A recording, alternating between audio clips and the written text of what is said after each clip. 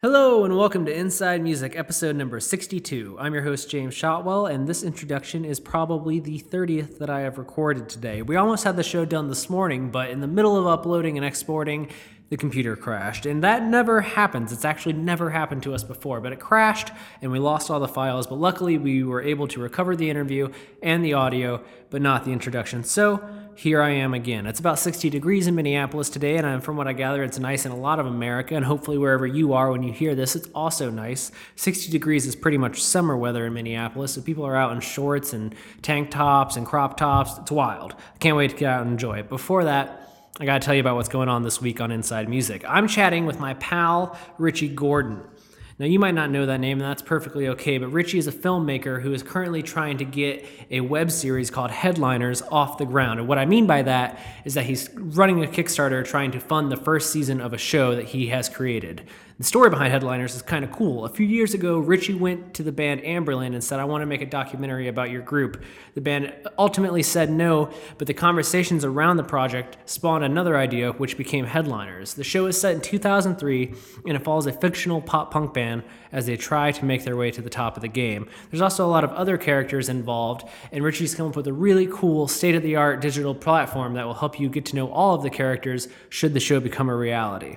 The reason I had Richie on the show is because I read about his project and I really believe in what he's trying to do, and I wanted to raise awareness. Currently, the show needs $250,000, just $250,000 just to produce the first season, and Richie's here to promote. There's a Kickstarter page where I'll give you the link several times during the show, even though it's escaping my mind right now. And I really hope you're able to give. But even if you're not, I hope you'll listen to the show. Richie is a diehard pop-punk fan. He's very knowledgeable about the music industry in general, and we talk about all of that in addition to the show during this podcast. Before we get there, I do need to tell you a couple of quick things. For starters, South by Southwest. I'm headed to Austin next Tuesday through Saturday, and I would love to meet any of you out there who are planning to head down yourselves. I have a panel on Friday from 2 to 3 p.m. at the Austin Convention Center, and I'll be joined by a few former Inside Music guests, including Jen Appel from Catalyst Publicity and Jacob Tinder from the Bantha Fodder podcast, as well as Alternative Press. We're going to talk about the future of digital distribution as well as the war on piracy, and it's going to be a great time. So please, if you're in Austin, come hang. Secondly, I need to tell you about our blog. Yes, we have a blog in haulixdaily.com. That's HAULIX daily.com. If you go there, you can find editorials, advice columns, interviews with industry professionals, and more, all aimed at simplifying the navigation of the modern music industry. We want to help you succeed in the music business, and we've brought together the greatest minds we know to help make that happen, and it's all free, so please check it out. Finally, our sponsor. As with every episode of Inside Music, this show is brought to you by Haulix, the internet's leading digital promotional distribution company. What that means is that Haulix works with record labels, publicists, managers, and independent artists from all over the world to share unreleased music with members of the press and industry at large without fear of piracy. Should a leak occur, Haulix has state-of-the-art tools that can not only help stop the spread of unwanted files online, but also track down the person responsible for the leak. For more information on Haulix and access to a free 30-day trial, visit haulix.com. That's HAULIX.com. If you tell them James sent you, I'll send you a digital high five. Who knows? Maybe I'll even send you some free Haulix gear. I would appreciate it. That's what I'm trying to say. Anyways, that's all the announcements I have this week. It's a short introduction, but it's a good conversation. We go not quite an hour, but we get into a lot of it. If you're a fan of pop-punk music, or you're interested in how web series work, how television works, how getting something bigger than yourself off the ground works, this show is going to have something for you. Before we get there, I'm going to play a little bit of music from one of my favorite albums from 2003, since that is when Headliners is set, and then we'll get to the show. Thank you so much for listening. I hope you come back next week, and who knows, maybe we'll even drop an extra episode later this week. Hint, hint, hint. All right, let's get to the conversation.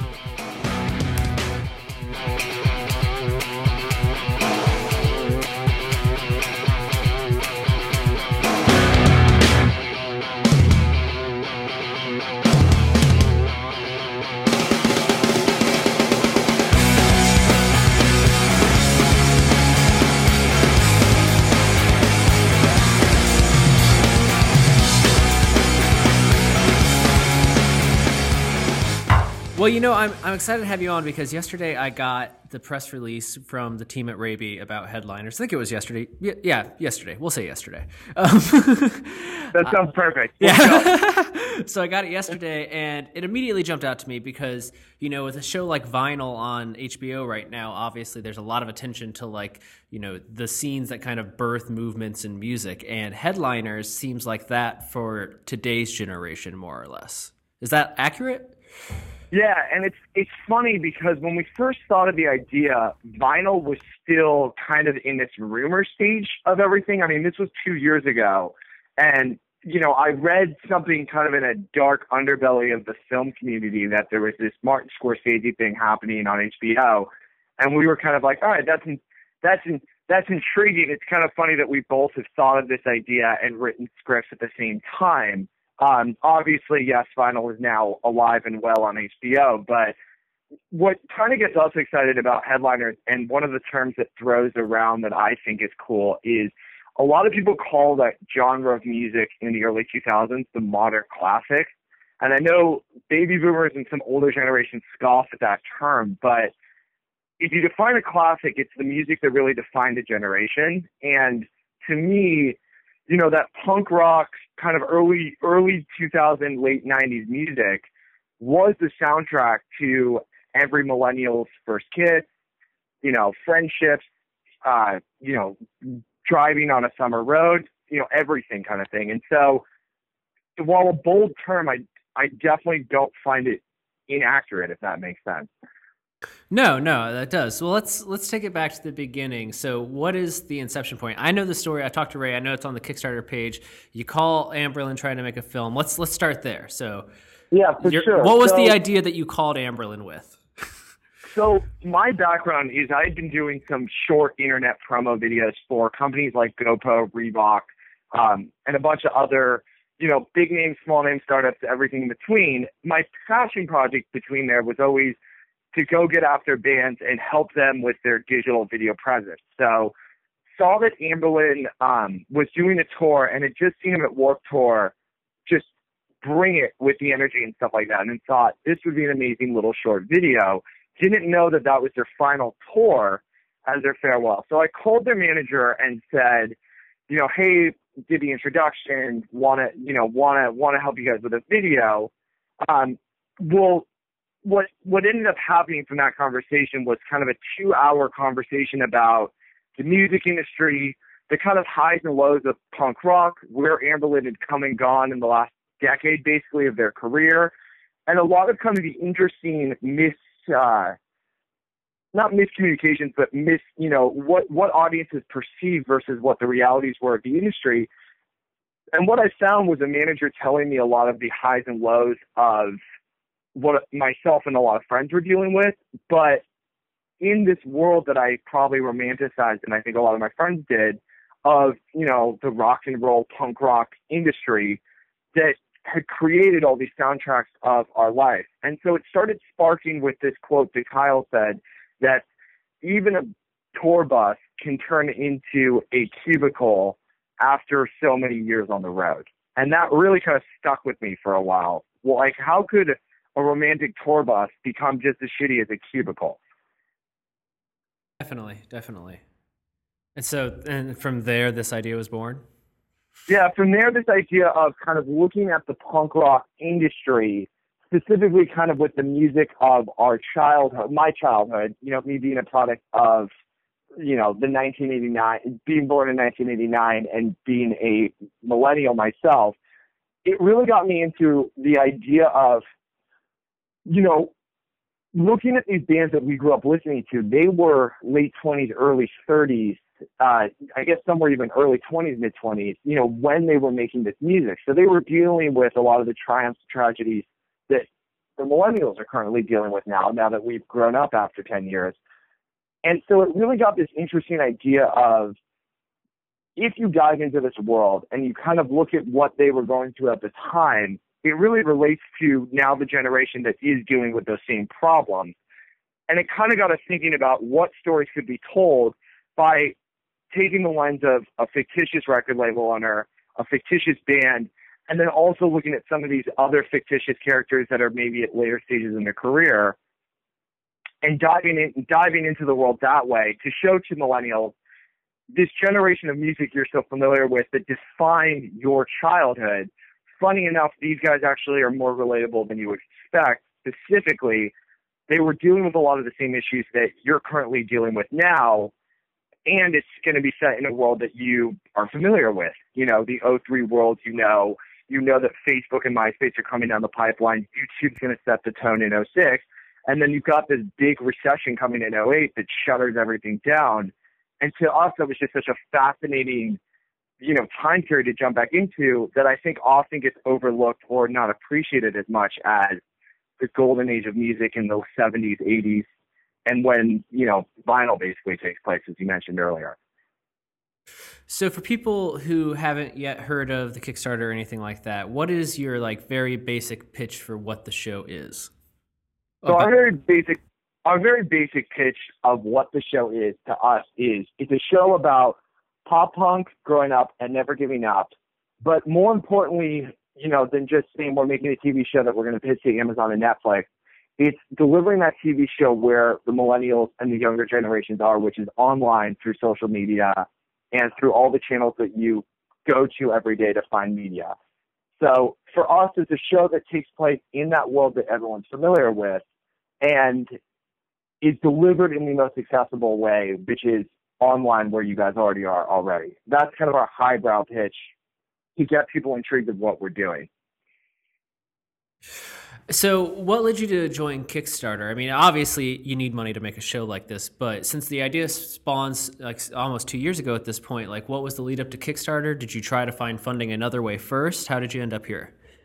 Of course. So we actually do have some funding from some accredited investors. And I did the whole, VC dog and pony show, probably June of last year till about September until we got verbal commitments and closed. What we're trying to do from a lot of people's perspective is ambitious and also exciting, with not only trying to create a TV show about pop punk and that world of 2003, but also trying to build a platform that really makes it accessible to where millennials and the younger generations are, which is one that's online and one that plays out more like a social media platform than it does like your traditional linear video platform. And so when we kind of initially took it to investors, the biggest question that kept getting popped up, and this was no surprise to us because they were older generations, was prove to us that people still care that pop punk exists, or as cliche as it sounds, prove that punk rock isn't dead yet. And so the reason we went after Kickstarter was it allows for that grassroots kind of, pitch of telling people this is what we're trying to do, this is what we've done. We've got the band support, we've got a little bit of money to do this right, but what we really need is the proof that people want this in order to, get the additional funding that we would maybe need, or to really grow this thing into not just a show about punk rock, but the long-term play of, a network of TV that's designed for millennials and delivered and accessible to millennials where they already are, which is online on their mobile phones, and giving them that content every day, instead of it being, 12 episodes and that's it for the year. Yeah, I really like this idea, and I hope you can expand on it for people listening. So, there's the basic episodes, but then there's going to be a side component where you can kind of get a little bit more personal with each of the characters. Am I understanding that correctly? Yeah, that's exactly it. I mean, the goal of where we get excited of how to tell this story, there's two sides of the coin, right? There's what is the story and how do you tell it. And the what is kind of what we've gotten into. It's the punk rock. It's the 2003. It's that world of music that really talks about, summer loves, what it's like to be weird and awkward in a teenager, what it's like to, feel alone, feel isolated, deal with those struggles. Now, the how you tell a story is just as important, because you might have the greatest story that appeals to millennials, but they don't go to the channel, that airs it, kind of thing. And so what we looked at was Snapchat, Instagram, Facebook, all these channels have set this new tone of daily content, and it's content that really you get to choose how you want to see it. It's not like Facebook tells you, all right, here's your first friend, you have to watch, and then once you look at their news feed, you can go to the next friend. Yet that's obviously what we've seen with traditional Hollywood formats. And so what we got intrigued with was, all right, let's say you're in a story world. You know, people love those stories that they obsess about, and they become, you know, almost compulsive and obsessive where they don't want to get out of this fictional world. So we looked at it as, how could you create almost a social media-like experience that it allowed people to dive into that fictional world and allow them to basically find a character they liked and see all the stories linked to them? You know, not just videos, but Instagram posts, tweets, everything in between. Or maybe there's a story that really hits home with them, such as, you know, a character is dealing with moving away from home and, you know, their father is really supportive, but their mother is a little bit, you know, controlling. It becomes one of those situations of then the audience goes, I can relate to that. How does this character deal with this issue? And then we serve up those stories to go, here's every conflict, backstory, or new character component that links to that. And it really, to us, is what we see the future of TV being, that it becomes a situation where you get to dive into the world through the lens you want to. And while it's still kind of a passive viewing experience in that once you click play, a video starts going and the content serves up to you, it's more active in the way that people have gotten used to with the social media experience of wanting the choice of what they're engaged with and what they want to watch, versus, you know, us giving you a very narrow lens and saying that's all you get to see the world through, and once it's over, it's over. It almost encourages people to play in the sandbox and really have fun in our world, and then it really allows the world to feel more like real life and like a fictional story. And to me, that's the beauty and the power of storytelling. No, I couldn't agree more. You know, I like it because I'm a big guy about characters is what I look for most in a story. So something like this excites me because there are so many shows where you see it and you have a favorite character and you catch yourself not thinking necessarily like what's going on plot to plot, but you kind of start to wonder, like, what does that person do when they're not on camera? Like, who are they as a person? Even though they're fictional, you kind of start to create their world in your own mind, and it seems like you're kind of helping the audience do that this way. Yeah, exactly. And I think you see it, you know, fan fiction and, you know, even PR people do this to a little degree. You know, it really becomes, we tell stories in every walk of life, and it happens so subconsciously that I think we sometimes even take for granted how stories are told in the modern world with these tools like the internet, like social media, like, you know, phone conversations, everything that we have accessibility to.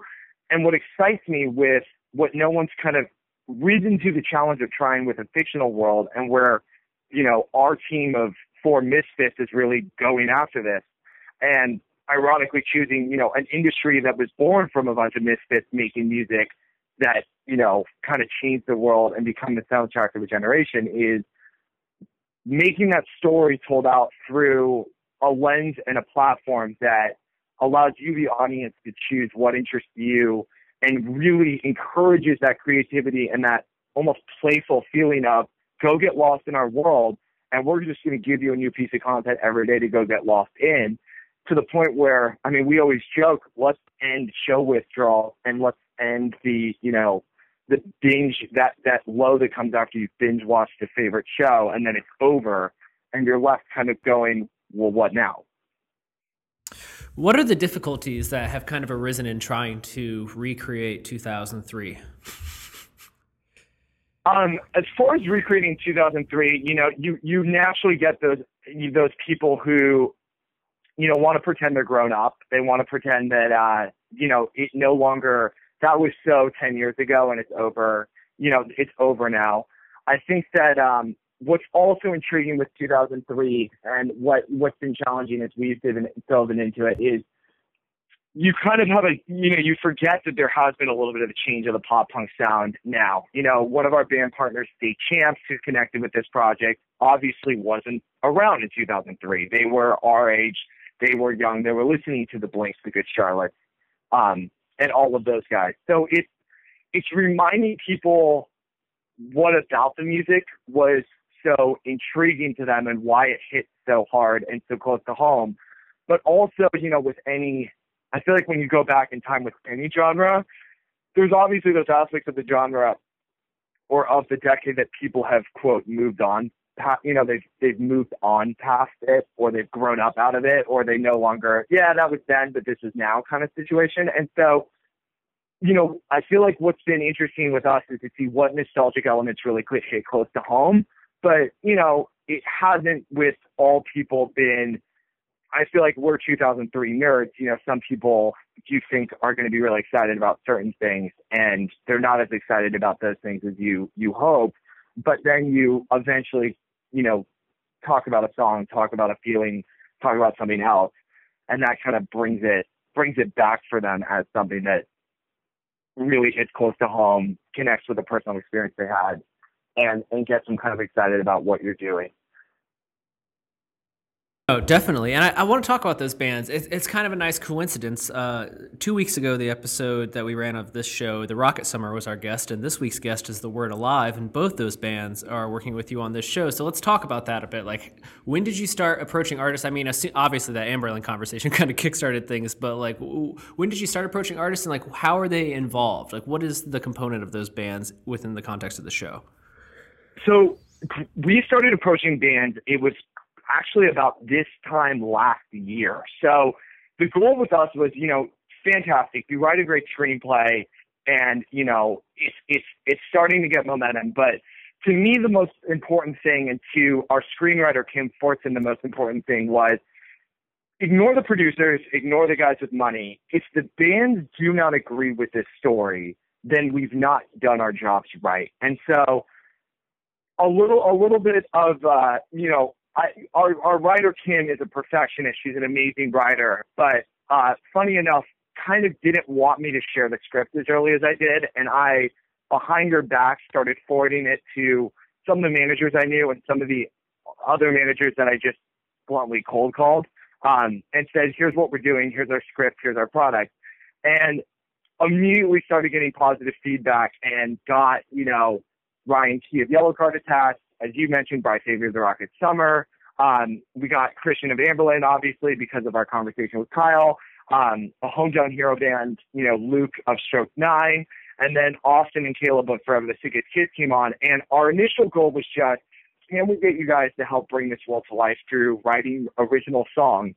And more importantly to us, it was also giving them a little stake of the pie, where they're actually all equity partners in the company as well, that allows us to say, not only do these bands like the script, not only are they helping us bring it to life through their songs, but they also reap the rewards of not only this show, but all our long-term strategy. And then we went to, some of the money guys and started all that thing.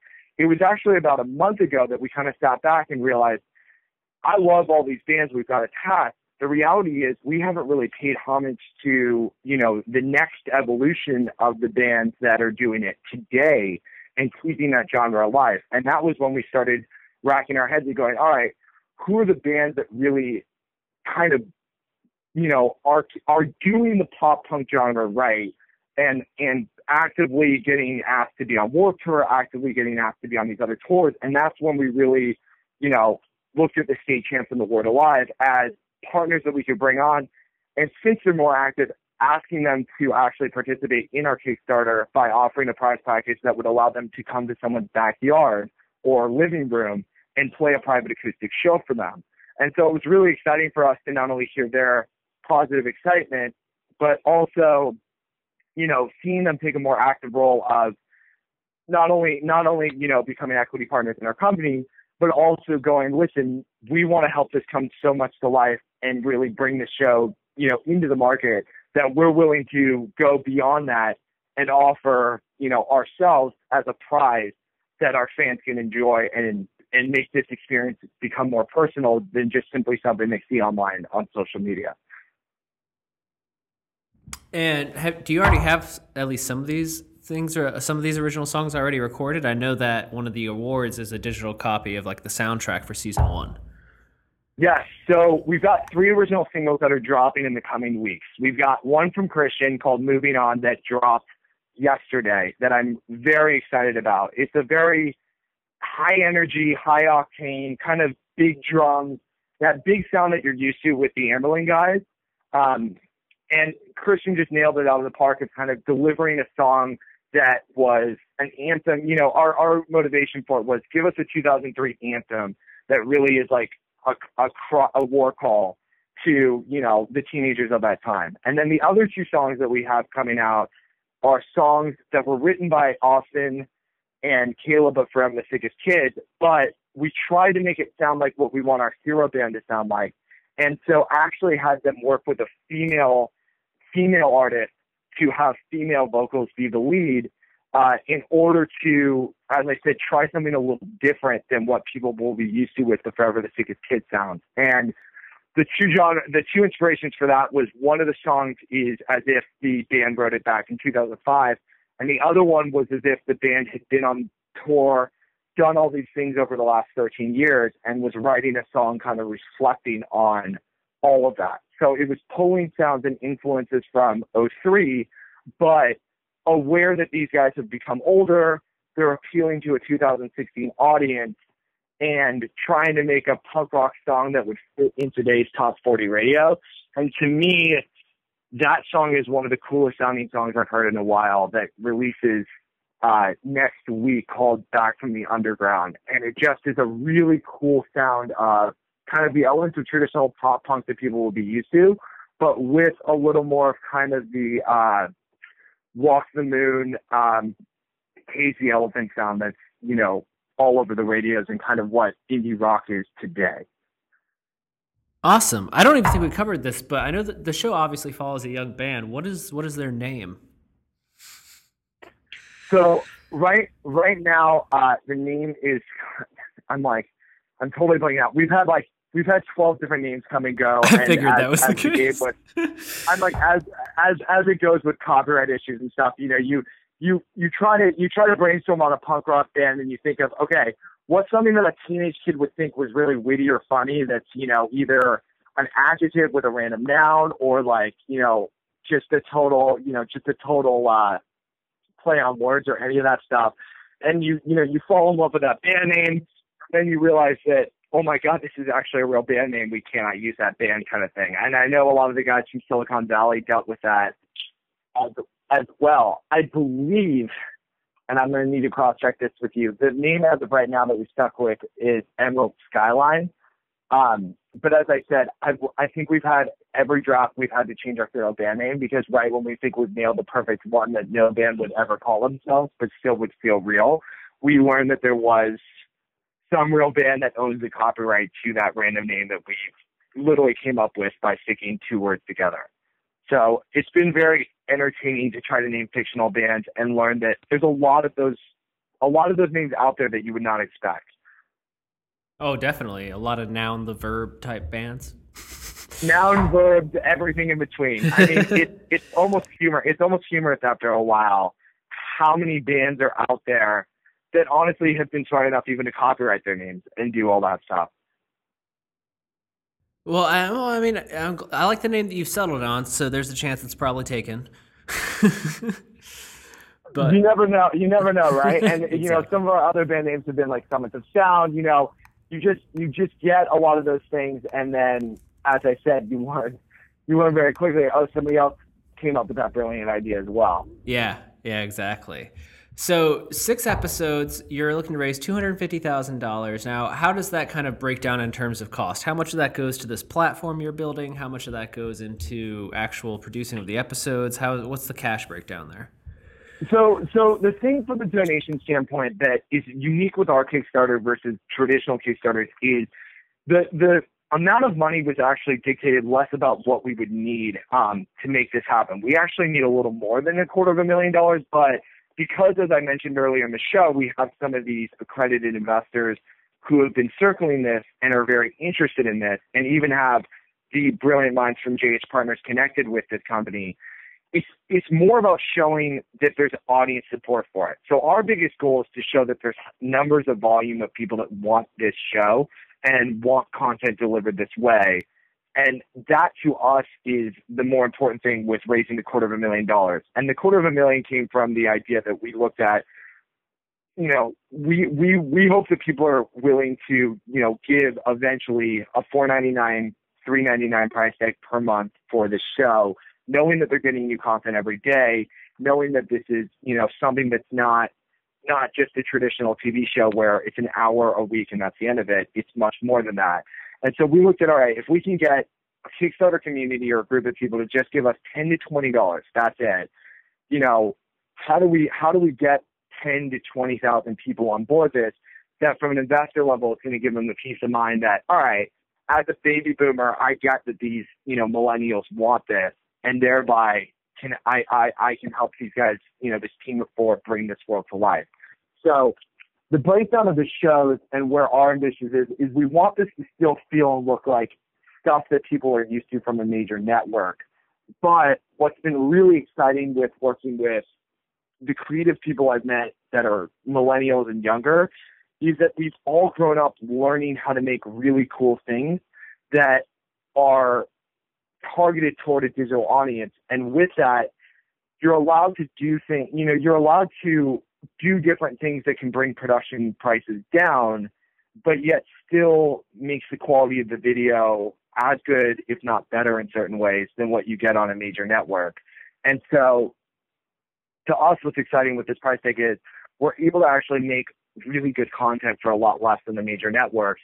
And then more importantly, have an amazing technology guy, Austin, and, his team of two guys that can program and just make this the most beautiful, seamless, interactive platform that, not to toot our own horn, but I think that the world has not seen yet, and what I think is the future of media watching and consumption for our show and hopefully the other shows that we want to bring to life as well. No, I follow. So do you think, how are you feeling so far? The campaign's still pretty new. You're at $10,000 already. You feeling good about the future of the campaign? Feel like you're off to the right start? What's exciting to me and where I get really excited with this is we're really doing this, I feel, right. We've got our partnerships with Warped Tour, Alternative Press, Praying Magazine. As you mentioned earlier, we have these bands connected to the show. We're doing these partnerships with these emo nights that are popping up all over the country. So we've got a show that we did in LA 2 nights ago. We've got one coming up in San Francisco on the 15th.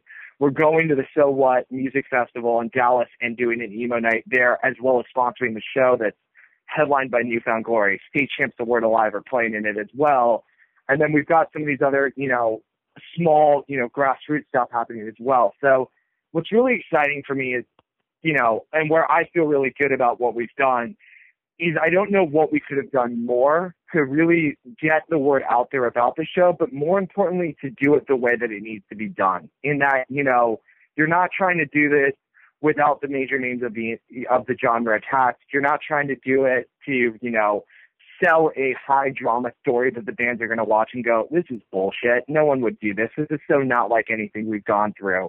What's exciting to me is we've gotten the validation from the bands, the big brand names, the passionate event coordinators that are bringing these emo nights back to life. And then obviously, our own internal team of 4 misfits.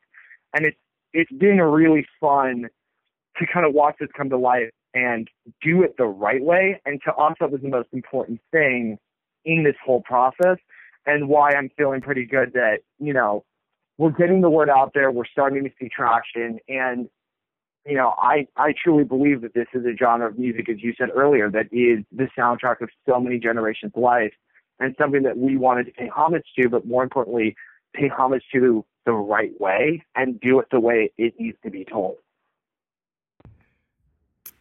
I completely agree, man. I hope that this happens because, for me, being somebody, we're probably about the same age. I'm 28. How old are you? Just turned 27 about 3 weeks ago. Yeah, so we're basically the same. We are about the same age. So we came up at the same time. So it is exciting to see this age already kind of being celebrated because in my mind, it does in many ways feel like another world because of how much the internet has changed things so quickly. Like 2003 really does feel like another age because the way bands promoted themselves, the way you learned about bands, the amount of attention people paid at shows, everything was different.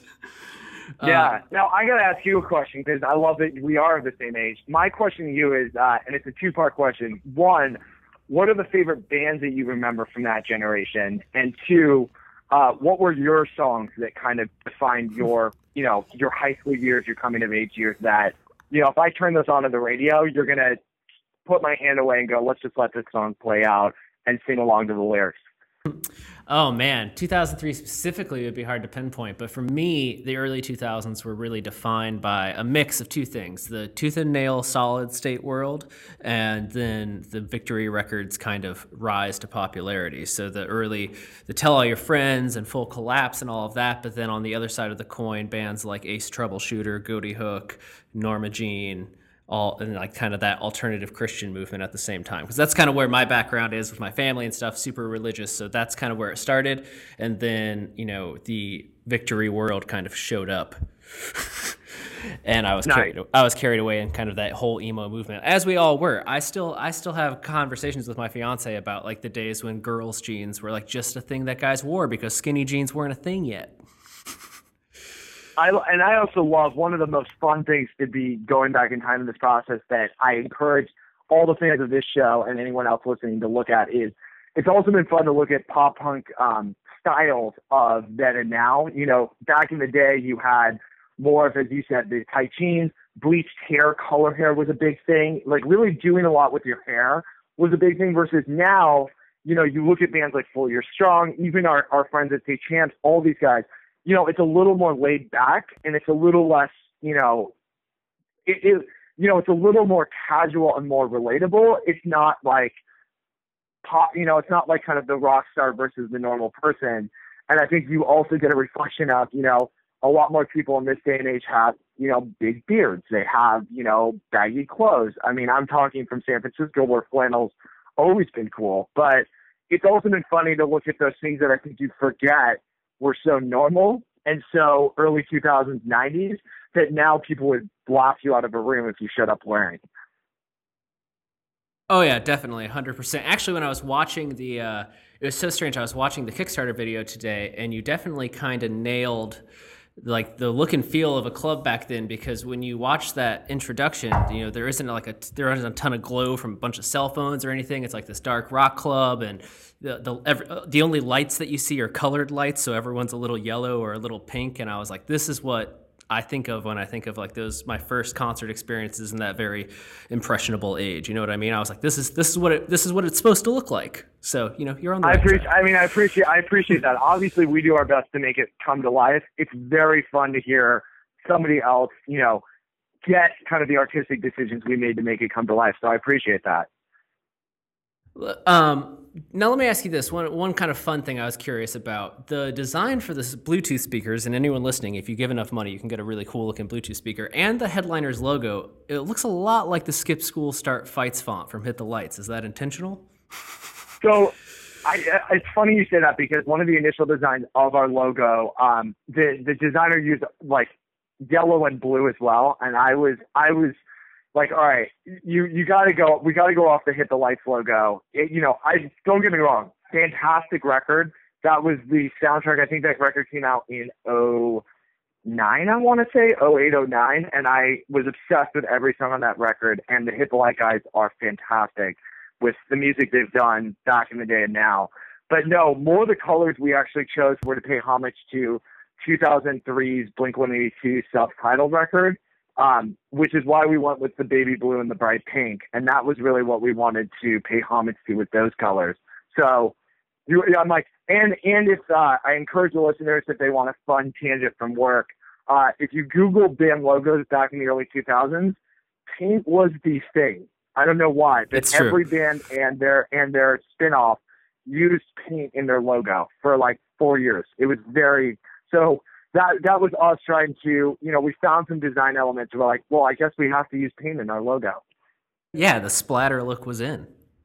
The splatter look was it. Put paint on everything. That was the moral of the story. Yeah, and it nails it. It's so similar to the Hit the Lights thing that when I saw it, I wasn't like taken back by it. I was like, well, that makes sense. They're just more pop punk stuff, because that's about the right time for the band to start coming up. So okay, that clears that up for me then. Well, I'm glad that you agree. Like, as you said, the Hit the Lights, right? We say 2003 is where our story begins, but just to make this really clear, we're starting in 2003, and the reason why we're starting in 2003, and this has just been us nerding out on Wikipedia, but what most people don't know is in 2003, Bleed America came out in the summertime, I want to say, and that transitioned the movement from one that was very aggressive and very male-dominated with the Sum 41, the Blinks, the Good Charlottes, the Green Day, and that kind of sound of music, to what eventually became like emo pop punk, it was called, which was the Starting Lines, the Jimmy Eat Worlds, the Yellow Cards, the, Hit the Lights, the transition of what they called the drive-through record age to more of the Fueled by Ramen era that, has kind of evolved into where I feel like pop punk is even now. And so what's exciting for us is the reason we started in '03 is that's the height of this music. It's all over the top 40 radio stations, and it's about to get kind of rocked on its head because, as you mentioned earlier, the internet, is really coming into its own. Napster is come and gone, but '04 is the launch of MySpace, '05 is the beginning of Facebook, and '06 is the start of YouTube. And as you said, that changes everything in the game as far as how do you get your band out there? How do you market it? All of a sudden, bands are going to start getting discovered just by uploading a MySpace single. And I use the example of our guys, Forever the Sickest Kids, buying an ad, not even having a single, and then that being the thing that gets them the showcase, they get them signed by Universal, and that launches their career. And then, the crazy thing is in '08, you have the recession that totally kind of pushes the genre back down. It almost sends Warped Tour, out of business. There's a lot of interesting things that come out in a 4-year span from '03 to '08. And so while we say we're taking you back to '03, the thing I want to make clear is we're starting in '03, but what's exciting is we're moving forward beyond then to, the modern day. And there's just a lot of really cool things that I think people forget happening in a 4-year span that not only define the generation of music there, but actually has affected our lives today. Definitely. Well, I like that broad approach. I think that paints a more honest portrait of what happened, I guess you would say. Yeah, and that's what gets us so excited about, as you said, going back to the time when millennials were 12 and 13 and we were coming of age, we had no idea all this stuff was happening that would, fundamentally change the world forever. No, definitely. I've always thought that I think the drive-through record story will probably make a really good documentary eventually.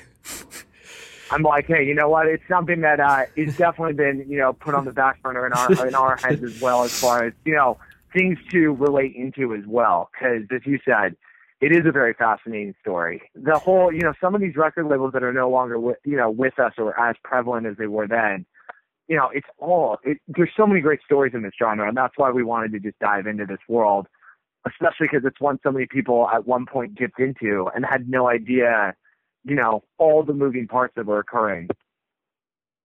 Definitely, and there's also this changing of the tides, and we get into this on this show a lot because I tend to interview people who were around at this time who would remember it as well. But it was this time where that early Tooth and Nail, late '90s pop punk movement kind of helped usher in this age. But around 2003, it does start to pivot because some of those bands from the late '90s didn't know how to adapt to the change, and there is like a changing of the tides right around 2003, where it's like the bands that brought the scene into the public spotlight kind of take a slight back burner to these young newcomers who can kind of navigate these fast rising digital waters a lot faster than the bands that maybe inspired them to start their band.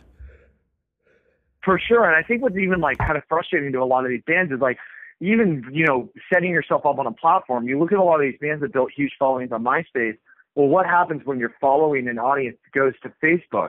All of a sudden that's worthless when, even just from the time, as you said, from going from non-digital to digital, it's amazing that when it goes to Facebook, that screws over a lot of bands as well. It's such a fascinating thing, and I think we're even seeing it a little bit now with, bands all of a sudden getting, what YouTube ended up being almost after Facebook. It becomes this weird paradigm where platforms can make artists, but that same platform that made you can ultimately destroy you if you don't keep evolving. And I think that's kind of really fascinating and something new that's happened really in the last decade. Yeah, I mean, in a way, I think the idea, like what fascinates me about headlines is it does capture that point where we kind of the old way that the industry works starts to die and the new way starts to be born, and these bands are kind of on the precipice of the next generation of music, and no one really knows what to do for a few years, and then the ones that rise to the top are the ones that kind of learn a little faster than the other. But it is messy for a few years. Exactly, and I think what's even more exciting is it's messy, and what we all know now that we've gone through it is not only is it messy in the sense that people, figure it out, but we all know what's lurking. I say the '08 recession. I mean, that's a big deal that's lurking only 4 or 5 years away from this time period. And I think that, being an audience today looking back, it's a really interesting kind of big thing that happened in our culture that, they always talk about. No matter how well you plan for certain things, there can be, these big world events that systematically shut things down, whether you like it or not. And I think, as you said, it's these murky waters. Bands finally get on their feet. '06, '07, '08, kind of beginning starts to look really great. And then all of a sudden, end of '08 or like summer, end of '08, things really just go, sour really quickly. And then '09, 2010 is really dark in this industry as far as just kind of, a lot of these people being fundamentally rocked and a lot of bands disappearing and just a lot of bad things happening, man. Definitely. Like I think of the 8, 9, 10 basically as being the years where, especially pop punk specific and pop rock, really takes a backseat to the heavier side of the genre, kind of becomes the preeminent like alternative sound for a few years, and then pop punk kind of gets its legging again in like 2010, 2011. But there's a few years there where it's definitely like maybe the heavier sound is going to be the sound of the future, because for whatever reason, like Ferret Records was really rocking it there for a while, and the other pop punk records just couldn't keep up for some reason. No, you're absolutely right. And what's even cool to us, and a fun stat to throw out there is, you go from this time period where, I know the guys at Warped Tour, worried they're going to have to, I don't want to say go out of business, but, is this the end of the ages of, people going to these shows and stuff? Well, funny enough, I read somewhere that 14 was the largest Warped Tour attendance ever. And we're talking like ever. So like 90s, early 2000s, you look at those dream lineups, 2014 was the largest attendance like period for that tour. So that's the light at the end of the tunnel that we've now seen, which again is even more fascinating to me with this whole world. Like it goes from the darkest, as you said, maybe the heavier music's going to pick up, maybe the genre's dead, to all of a sudden 3 years later, you've got your largest attendance ever, which means the younger generation caught onto it, and it's becoming something that's appealing to a whole new generation of people.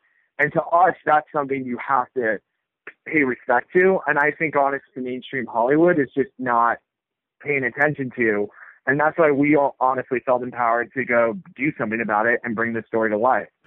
Definitely. And I think your timing is really perfect, because I literally, our Holics account actually tweeted this not long ago, but I really feel that this year, specifically 2015 to 2016, especially with all the bands that have recently been kind of calling it quits, Fireworks went away, A Loss for Words, Transit, like you can feel that we're getting to a new generational changing of the tides in terms of like the dominant pop punk bands and like the bands that are considered the leaders, like your and I's generation are kind of starting to really fade away or quit altogether, and there's this new crop of bands that are now the dominant force. And I think it's kind of cool that at this exact same point you're kind of grabbing everyone's attention and being like, well, let's remember where you came from, because like it took a lot to get to this point. So if you're gonna, if someone else is gonna take the reins, they need to understand like how we got here. Exactly. And what's even been exciting with looking at some of the metrics of who's showing up has been how many people, 18 to 20 are showing up. And that's been almost our majority audience, which has been really fascinating to us, because you go, okay, 18 to 20, 2003, that's 13 years ago. So you're 18, that puts you at 5. All of a sudden exactly. You realize, wait, that was my age when, Nirvana was, it's when we were like the Nirvanas were going on, and, stuff like that was happening where, I look back like, oh man, if I was just 3 years older, it would have been fun to actually cognitively remember that. And I think these kids are looking at it going, oh man, this is like, I miss this state of cognitively remembering this, but I remember the '07, '08 era. And that's what's really exciting to me, is it not only appeals to a millennial audience, but we almost get to bridge the gap to the next audience who, is the future of this genre, and are the bands that are making this genre mature and grow and stay relevant today. Definitely. And, you know, you do have kind of the perk of being the first group to really try to tackle it in this manner. You know what I mean? Like it's ripe for storytelling and no one is telling the stories yet. Yeah, I'm like, and that can sometimes, you know, that's the most risky thing, sometimes the most scary thing. It can obviously be sometimes the first person in the water, you know, it you know, learns all the mistakes and the second player takes over. Or as you said, what we're hoping to bring to life is that, you know, we are the ones that are willing to put our necks up there. You know, I've taken a pay cut for 2 years to bring this world to life and been fully invested in this. You know, 2 of our other partners are working, you know, double jobs to bring this world to life. And, you know, our marketing guy has been full-time at this since November of last year. So, you know, we really are passionate about this thing. And I think the biggest thing I would tell your audience is, you know, we need the help to bring it to life, in the sense that, you know, we got 34 days to prove to investors and all the people out there that this is not just a fad and this is something that we can make happen and that people want.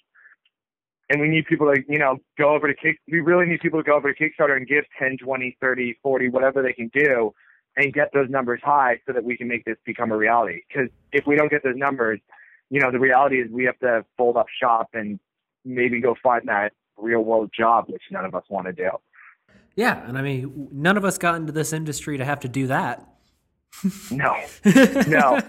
And I mean, I think the other thing, as I said, is like, you know, I said earlier, I don't know how we could have done this right. And, you know, this hasn't been a side project for half of us. This is something we've been doing full time, because that's how much we believe in this. And that's how much we want to make sure it's not only we believe in it that much, but more importantly, that's the amount of time required to do this right. And we weren't going to do this half-assed. We owe it to everyone, and we owe it to all the fans of pop punk to give this 150% and to really make this show the way it should be told, and not, you know, disrespect the genre and disrespect the band and disrespect all those people that made it what it is today. And that's, I think paying homage to the legacy of people that did that by doing it right, to me, was the most important thing if we were going to tell the story.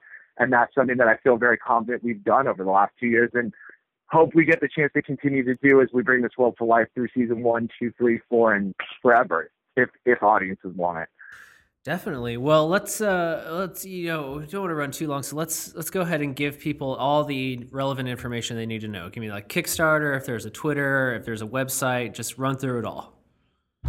Of course, the biggest thing is, you know, go to our Kickstarter page. It's under headliners. I'm assuming you'll have a link at the bottom of this podcast they can click on. If they want to find out more, we've got some awesome singles, as I mentioned, videos launching, all that stuff. Our handles are Headliners TV. So Facebook.com/Headliners TV, Instagram.com/Headliners TV. Twitter's the only one that's Headliners Show. And then beyond that, they can also go to headlinerstv.com and check out, you know, our Kickstarter video and sign up for our email updates and get updated as we drop all these singles, drop all our videos, and yeah, continue to hustle and bring the world to life for the next 30 days. Well, I wish you the best of luck, man. We are rooting for you here at Holics, and I want to see, you know, my teen years brought to life in a fictional form. So I'm all for it, and I hope it works out for you. Thank you for taking the time to talk to me about it. Of course, and I'm like, you know what? We'll have to probably get you a cameo. That's what we'll work on if this comes to life. That's the next step. There you go. There you go. I mean, I probably can't wear the same size girls' jeans I did then, but, you know, I could try. Yeah, we'll try to fit you in. We'll see what we can do. All right, man. Let's see. Is there anything else? Well, you know, we haven't actually talked about music beyond the bands that'll be on the show. So do you have a music plug someone should be listening to if they're listening to the show looking for a new music recommendation? So listening to music recommendations, let's go. I mean, not to, the reason we went after these guys, I think State Champ's new record, Around the World, is, let me give me 2 seconds to confirm I'm saying the right thing. I know the logo, but that to me is the most, I'm going to start over if you give me 2 seconds. You're fine. I'm like, let me just make sure, I want to make sure I like give the right,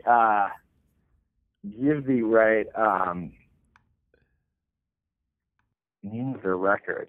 Around the World Attack. All right, I'll start over. No, I mean, music recommendation. I think State Champs Around the World and Back, I've listened to that record, no joke, 22 times start to finish. It is so solid all the way through. To be frank, it's the reason we call them To Get 'Em Attached. I probably am a little overly, romanticized by the big, sexy social media million fans or, million followers or whatever. And while these guys continue to hustle and grow that following and are only in their sophomore record, I firmly believe that their record Around the World and Back is, I would put it up there as one of the best records I've heard in the last decade, even with those bands in 04, 05, 06, 07, just because it's so deep all the way through. Music-wise, honestly, if you're going back in time, gotta give it the Blink-182 self-titled record. I've been obsessed with Feeling This All Over Again in 2016. It's a fantastic song.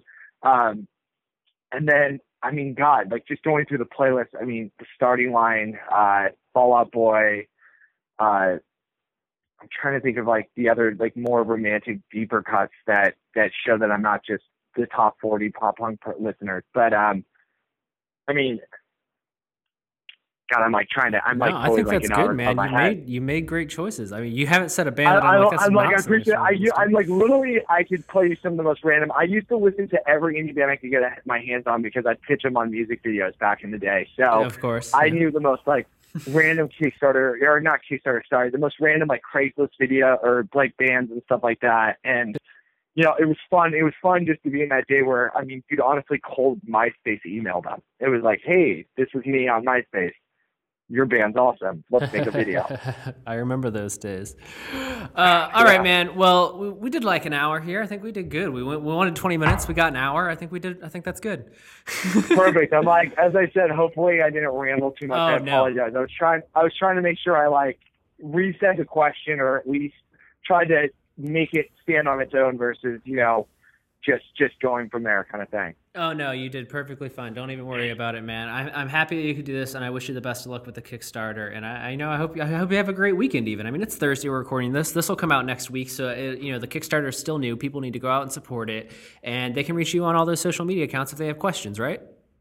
Perfect. Yep. There we go. Myself and the marketing guy are the people behind it. As I said, it's just 4 of us right now, so you get to get right to me. There's no 2 or 3 layers of buffer. There you go, man. All right. Well, you have a great day. Thanks so much.